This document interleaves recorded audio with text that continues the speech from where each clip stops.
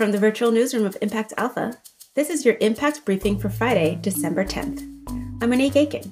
Today, I'll look back on a year of conversations on the Reconstruction podcast. And I'll look forward to welcoming all of you to next week's Agent of Impact call on this series on December 14th. But first, here's what you need to know from this week in impact investing. Next year's shareholder proxy season could be transformational. In a guest post on Impact Alpha, Majority Action's Eli Kassergod Stubb laid out 3 ways climate-committed shareholders can use their proxy votes to hold directors accountable. The key? Getting the big 3 asset managers of BlackRock, Vanguard, and State Street to join efforts to oust directors that fail to address systemic climate risk. And here's a data point in another trend Impact Alpha has been watching: the digitization of small businesses in emerging markets. Trade Depot brought in $110 million to provide capital for informal merchants in Nigeria. Enterprise technology providers that bring micro businesses online are becoming a channel for financing as well. Energy software providers Voltus will go public through a special purpose acquisition company, or SPAC. The deal values Voltus, which lets large companies and property owners help rebalance the grid, at $1.3 billion.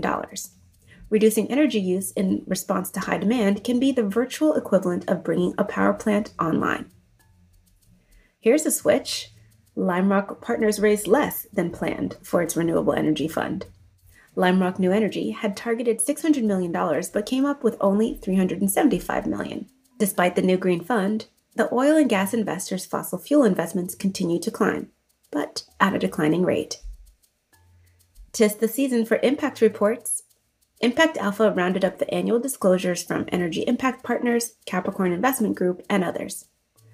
Verus Wealth Partners, the $2 billion impact-focused wealth management firm, is pressing its managers for fuller reporting of equity, diversity, and inclusion data. Impact Alpha subscribers got all of these stories and more in their email each day this week. Since February, the Reconstruction podcast has released 24 episodes featuring the leaders whose insights and examples will help us create the more just next normal that we need. Our systems, which were already failing many before the pandemic, were further exposed to be less resilient and more unequal than was ever broadly acknowledged. These leaders we spoke to hail from the fields of human and civil rights, restorative justice, affordable housing, health equity, climate justice, and more. 3 words connect the different ways of leading that these guests embody: rethink, redress, liberate. Next week, we're going to talk about both the historical reconstruction in the U.S. and the solutions on Impact Alpha's Agents of Impact call. I'll be joined by some past guests from the podcast, like Melissa Bradley of 1863 Ventures. They're supporting Black and Brown entrepreneurship with small grants and online training for hundreds of businesses in more than a dozen cities. Because I think particularly the trend of Black women starting businesses has actually started 5 years ago. I think that's been the fastest growing segment for a long time, where there has been a 40% decline in white men.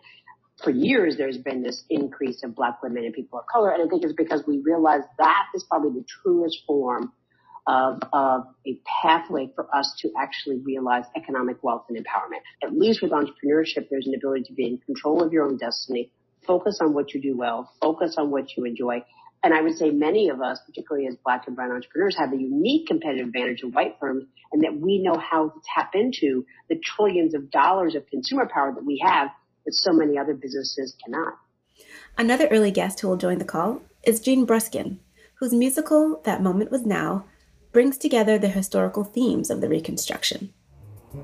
So I have come to the conclusion that I must bring together the people who can unite our great movements before it is too late, to create a plan for massive foment in this moment.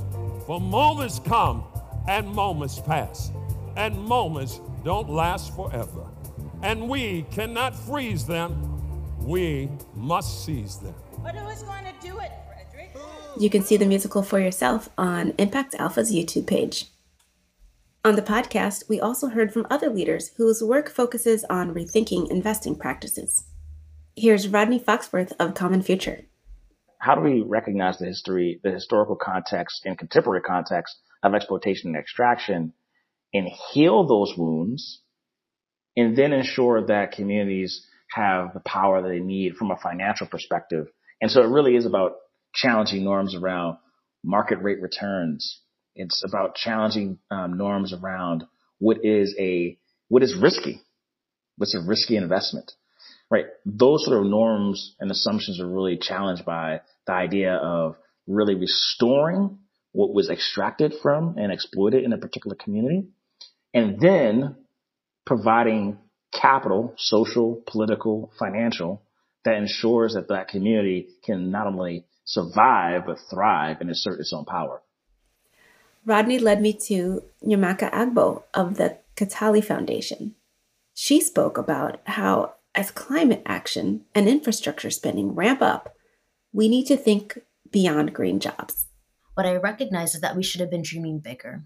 We should have actually been not just preparing people to get access into entry-level jobs, but we should have been positioning ourselves as the ones to be the business owners, to be the designers, the architects, and the decision makers in the clean and green economy. Brilliant people like Ann Price gave us a path forward, a blueprint for the how. This idea that actually that centering Blackness really allows us to see ourselves in another way, right? It enables us to kind of see our humanity in ways that we haven't before. So I see it as very inclusionary. I see it as a means to build multiracial solidarity, because we can all look at anti-Blackness and how it plays out, no matter where we're from and how we got here in this country. In the series, I ask all of my guests, what can we do to be good ancestors in this moment? Their answers were wide-ranging and inspiring. And for me, I ask, how can we create a new imagination, turning our collective grief and trauma into kinetic energy for meaningful, sustainable action around systems change that centers justice? That is how I believe we can be good ancestors, by making justice normal.